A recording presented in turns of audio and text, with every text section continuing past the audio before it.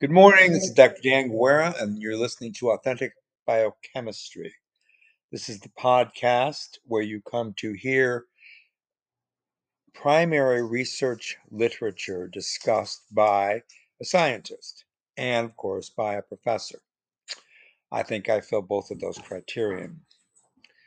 So, we have been spending quite a bit of time on membrane biochemistry, and we're now going to do lecture 71. Now, today, we're going to continue our discussion of lipids, that is isoprenolipids, which, of course, the major um, biological compound we're discussing is cholesterol. Now, cholesterol is, of course, associated somewhat erroneously with cardiovascular disease, atherosclerosis, as well as cancer. And I say somewhat erroneously because it's not cholesterol that's really the molecule that induces any of those pathophysiologies. It is the oxygenation or oxidation coupled with a mixed function oxidase that incorporates at least one atom of oxygen into the molecule, usually more than one, that can produce oxy or hydroxy sterols. Now, those compounds have the potential to cause a host of pathological responses, but even there, many hydroxy and oxysterols have very important, normal, healthy physiological roles. And we talked about them in the past. I've spent years discussing sterol metabolism in humans. And I don't expect you've heard all those lectures because many of them were in lecture halls at university. But also, I've been doing it now for several years online with my podcast. So I really suggest go back and look at that long list of lectures, and you're going to find many where we go into depth with cholesterol. Today, we're not going to talk about the lipoprotein metabolism at all. We've done it many times in the past, and I will leave it for the future. Right now, we're going to be talking about cholesterol transport intracellularly because we're talking about the endomembranous system. So let's finish, hopefully, at least one more element of that. Very, very brilliant, complex pathway. Um, okay. Remember, we talked about the endocytic recycling department. Now, that is a series of vesicular transporting vehicles that can occur as and obtain with major levels of intracellular cholesterol, usually as cholesterol esters with fatty acids. And you find this endocytic recycling compartment, or ERC, in most cells in the human body, not all. Cholesterol obviously can move between membranes because it's a lipid by this vesicular, but also a non vesicular transport system. And that's how it is with all lipids. So you can put cholesterol into a transport vesicle and it will move amongst various endomembranous event ontologies, including those associated with organelles and, of course, the plasma membrane. Now, as it turns out, there's only a small molecular fraction of internalized plasma membrane lipids which actually reach the endoplasmic reticulum. Now, that's because of the peroxisome, which I've been talking a lot about recently, but that also indicates something about the class of lipids that move through this endomembranous event. And that is that cholesterol sensing in the ER, as it turns out, because of what we just discussed last time with the SCAP protein and the SEBP protein and the INSIG protein, it works in a very ordered, almost logos manner to be able to regulate intracellular cholesterol concentrations all the way through the level of transcription, as you know. But that is a slow process. So that's not going to be the process, that event ontology of generating higher levels of cholesterol, net higher levels of cholesterol in any given cell. That process is too slow and migrates too slowly through all the different potential pathways for you to get an increase in cholesterol in a specific membrane. So that means obviously the trafficking of already synthesized and now redistributed cholesterol is how you move it around. Okay. And remember, this is not a minor cellular event. It's not minor because the level of cholesterol in the given membranes are what dictate if those membranes function correctly. Plasma membrane needs 50 to 60 mole percent of cholesterol. That's right. More than half of the plasma membrane in the mammalian cell is actually cholesterol. So you can see that, and it's not just there as a precursor to steroidogenesis, for example, or bile acid synthesis. No, the cholesterol is there to give the fluidity and the correct topodynamics, the term I use, and if you want the molecular architecture of the sequence of the plasma membrane. And for that to be able to be affected, cholesterol has to be mobilized into that membrane in a discrete sequence of events.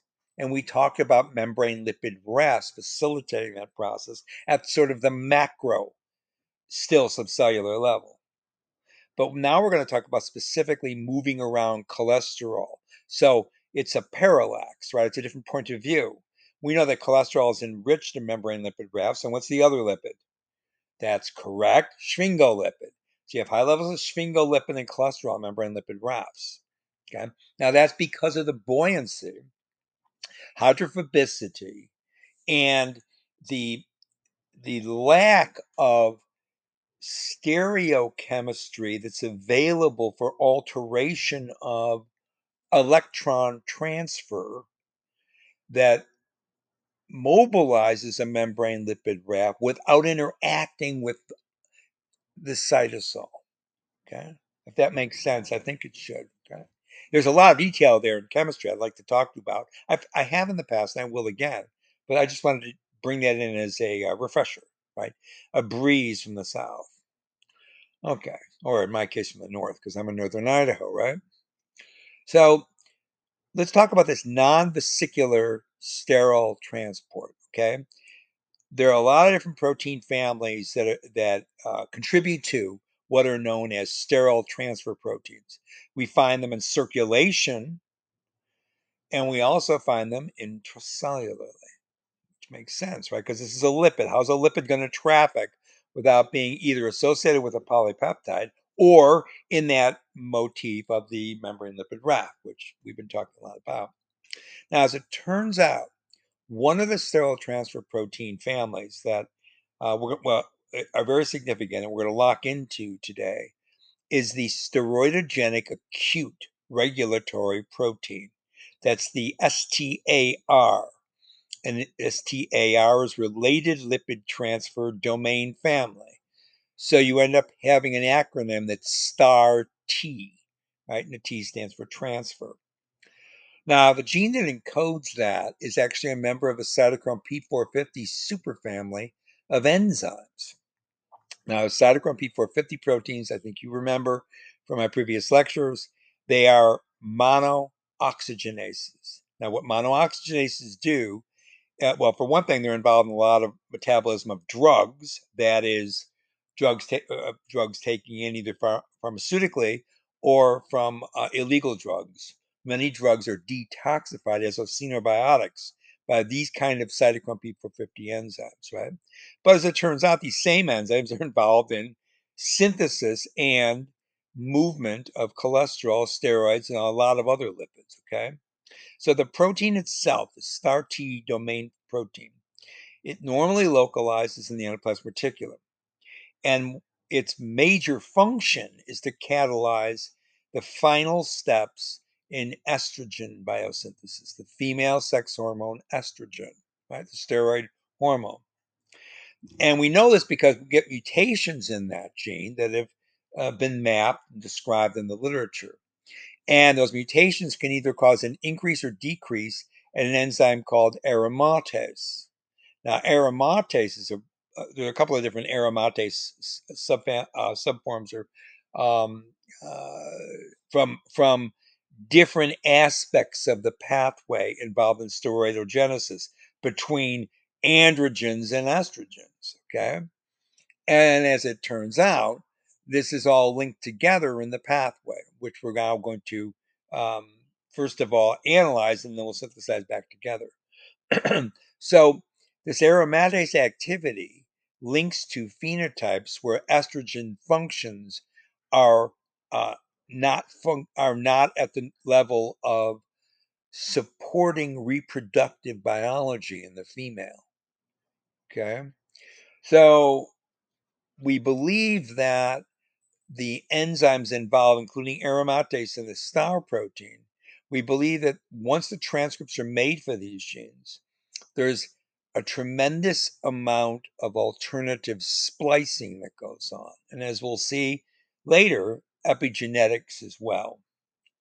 So, what we believe is happening there with the alteration of transcript variants. These are messenger RNA variants. Now, why is that? That's because you're going to be using slightly different start sites and promoter regions, or entirely different nested sets of promoters to be able to promote, that is, the transcription of the gene off the unwound DNA. That is during chromatin retailoring, right? And whenever we're talking about chromatin retailoring, we talk about the canonical transcription pattern, right? Opening up the double-stranded DNA, the single-stranded binding proteins, getting the RNA polymerase II in there, and then getting what? Transcription factors like SREs, steroid response element type of binding to SREs, which is the DNA, to be able to make a steroidogenic declamation to the cell. Okay, and so we always keep that in mind, that steroids are intimately involved in the change of transcription patterns. But along the way, steroids like cholesterol are absolutely required and necessary and universal for membrane integrity and event domain ontology. Okay. But this transcript variation probably allows slight changes in the oxidoreductase activity of these enzymes. So altering the oxidoreductase activity means you're going to change substrate specificity on paired donors with the incorporation or reduction of molecular oxygen. And that involves a reduced flavin or flavoprotein as one of the donors and the incorporation of one atom of oxygen. So all of this will act upstream or sometimes during pathway processing, including the negative regulation of such processes as macrophage chemotaxis via chemokines. All the reproductive biology, particularly in the female system, and though including testosterone biosynthetic patterns in the male reproductive system. Okay. So we already have talked about de novo cholesterologenesis, and we now are going to just start at the level of progesterone. Okay, and this progesterone will then now um, either react with CYP21. Now that is a cytochrome P21 member of that family. Okay, so that enzyme, that P45021, which is actually a hydroxylase, will make a deoxycorticosterone, which has its own biological function we're not talking about right now. Likewise, progesterone can react via the enzyme CYP17, okay, which is another one of these dehydrogenases or mixed function oxygenases. Okay, so when progesterone reacts with CYP17, you make 17 hydroxyprogesterone, which can then be metabolized by CYP21 to make 11 deoxycortisol, or 7 hydroxyprogesterone can be further converted by CYP17 isoforms to androstenedione. Aromatase metabolism of the androstenedione will make estrone, that's the ketone, as you can tell, and then the all-important 17-beta HSD. That's the 17-beta hydroxysteroid dehydrogenase, which is fairly reversible. Many of these enzymes are, some aren't, but 17-beta HSD is freely reversible. That means it's dependent upon substrate product concentrations, right? KQ. Estrone can be converted to estradiol. Estradiol is the major estrogen in human females. Now, if you're following along, the androstenedione can be also metabolized, as I said, by the 17-beta HSD directly to testosterone. So that's a precursor. That means that androstenedione is a precursor to estrone and then to estradiol, but it's also a direct precursor to testosterone, both of which rely on that enzyme, 17-beta HSD. Now, now that we're not finished, testosterone can also be converted directly to estradiol via the aromatase enzyme. Okay. Finally, there's a 5-alpha reductase, which will take testosterone and make dihydrotestosterone. Okay. And then I say finally, put that in quotation marks because there's more potential for metabolism here. Now, this is all steroid metabolism. Okay. And you can see the tremendous difference between generating testosterone versus estradiol. And I just gave you 2 routes to do that from a precursor. Right? Okay. So estrone itself, as I said, can be converted to estradiol. And the 17-beta HSD as isoform 2 more often will take estradiol and convert it back to estrone, the ketone, from the alcohol to the ketone. Whereas the 17-beta HSD isoform 1, subisoform 1, takes estrone to estradiol. Okay? Even though it's the same enzyme, these isoforms function differently because of what? Allosteric alteration of activity, control of activity, and expression, of course. Now, again, what you can do from these multiple pathways is you can make 17-hydroxyestrogen, 2-hydroxyestrogen, 4-hydroxyestrogen, and also further metabolism to 2-methoxyestrogen or 4-methoxyestrogen. So there are multiple routes which can go from either estrone or estradiol through those intermediates, those hydroxy intermediates, to those methoxy intermediates. And that enzyme that makes a methoxy intermediate, as I should mention, is a catechol O-methyltransferase. So you've left the CYP enzymes, and now you're at a O-methyltransferase, right? Okay, which are very important enzymes in ring structure metabolism. So estrogen metabolism is very important for cell homeostasis because depending on the level of estradiol produced and the age of the female, it can either be involved in cell proliferation or an inhibition of cell proliferation, depending on the discrete mobilization as well as the production of all of those estrogen intermediates. So this is really important. It's only recently been discovered, but in other words, the complex pathway between estrone, estradiol, and all of those hydroxyestrogens and methoxyestrogens, right, which we're just starting to get into. Now, in a luteal cell and female reproductive system, we can talk about what this discrete pathway is for progesterone biosynthesis. So you can get progesterone brought in via the low-density lipoprotein receptor. Okay? And it can also be stored as a cholesterol ester. So cholesterol can come in through that way, endosomally. Cholesterol can also be already stored in the cell as a cholesterol ester with a fatty acid. And when that happens, you remove then that fatty acid via an esterase, cholesterol esterase, or you remove the cholesterol from the low density lipoprotein, which is a non-covalent association, and you make free cholesterol in the cell. Now, here's where it gets really interesting. Not only do you have an LDL receptor, you also have an HDL receptor, particularly in the liver. We talk about this, but also in the luteal cell. So the luteal cell will pick up cholesterol from both circulating low density lipoprotein and circulating high density lipoprotein. Okay, so now I'm giving you the actual biological, biochemical detail here, not like how your textbooks do it, right?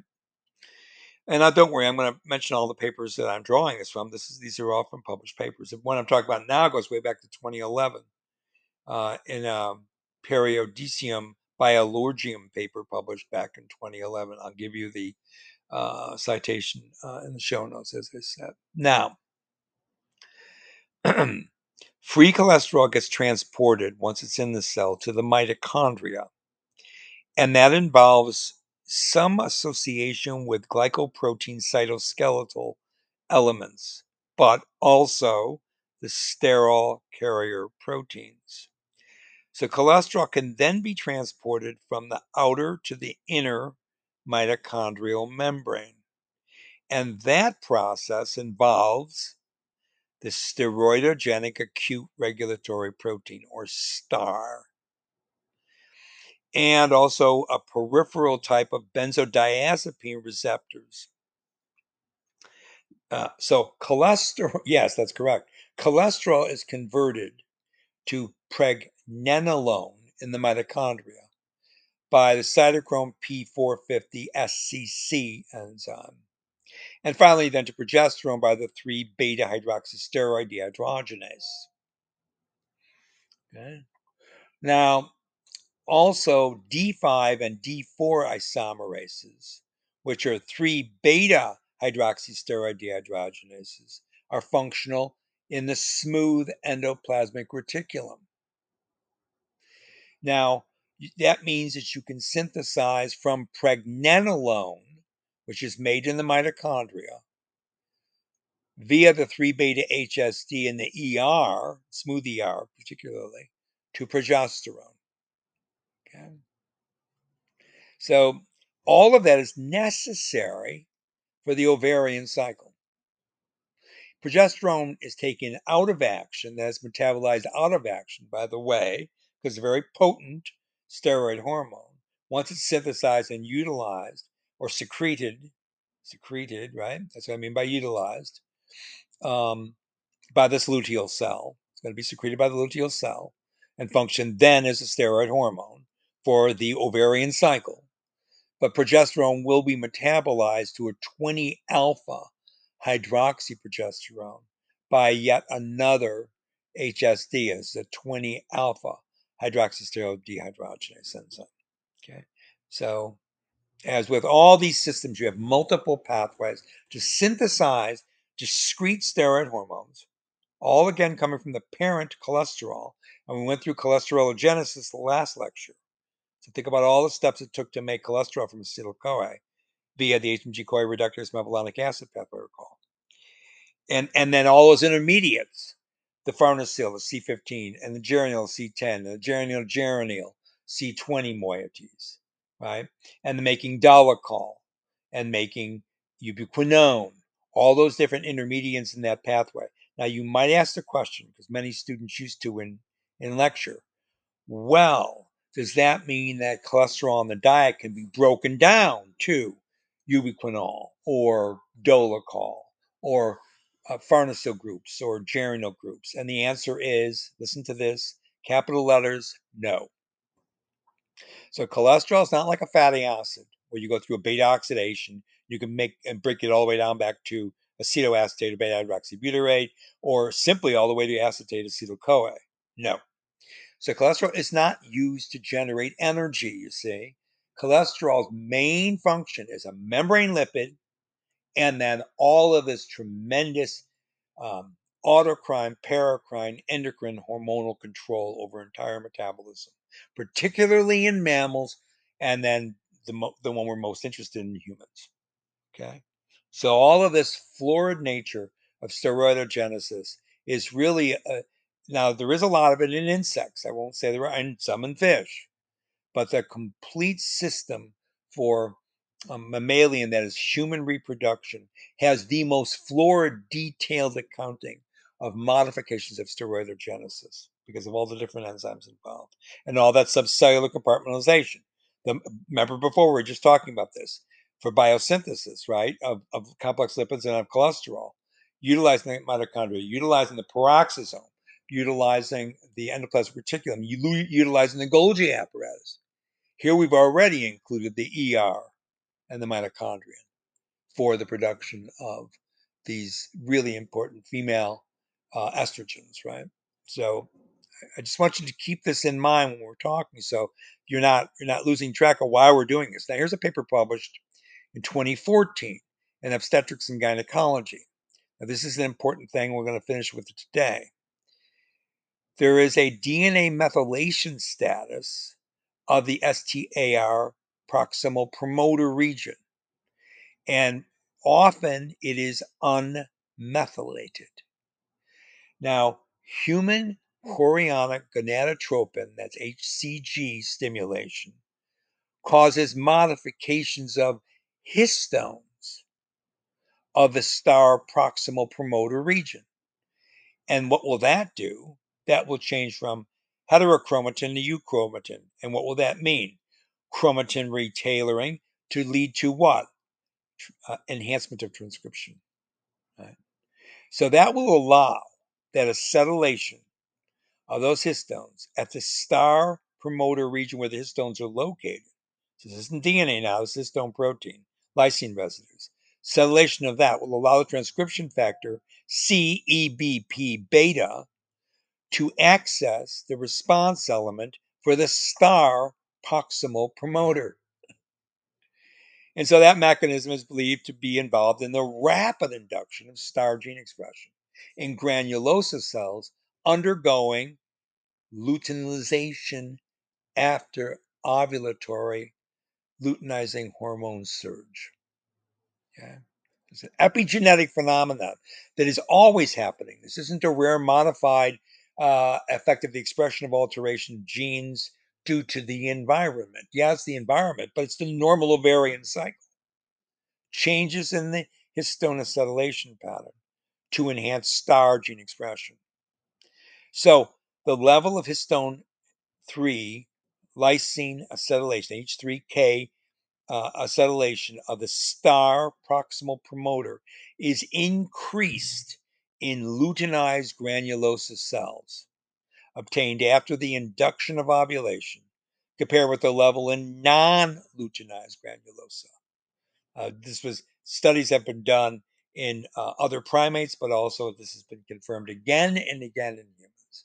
So that H3K9 methylation level of star proximal promoter is immediately decreased in luteinizing granulosa cells post human chorionic gonadotropin stimulation. So it turns over. You see? So the changes in chromatin structure and histone modification, remember, it's unmethylated there too. The DNA is unmethylated at that star promoter region. Is really important in the proximal promoter, not in the distal promoter. And that's consistent with an epigenetic coding that enhances at a much higher level, set of orders of magnitude, gene expression after HCG stimulation. Okay. So let's see if I have enough time here. This is a really good biological story. No, gosh, I don't. I only got 30 seconds. Okay. I'm going to finish this ovarian cycle next lecture. I'm going to try to finish it today. And then we're going to get into some finishing off the logic of this whole system. Dr. Dan Guerra, Authentic Biochemistry, 29 October 2022 Authentic Biochemistry, as I said. Bye for now.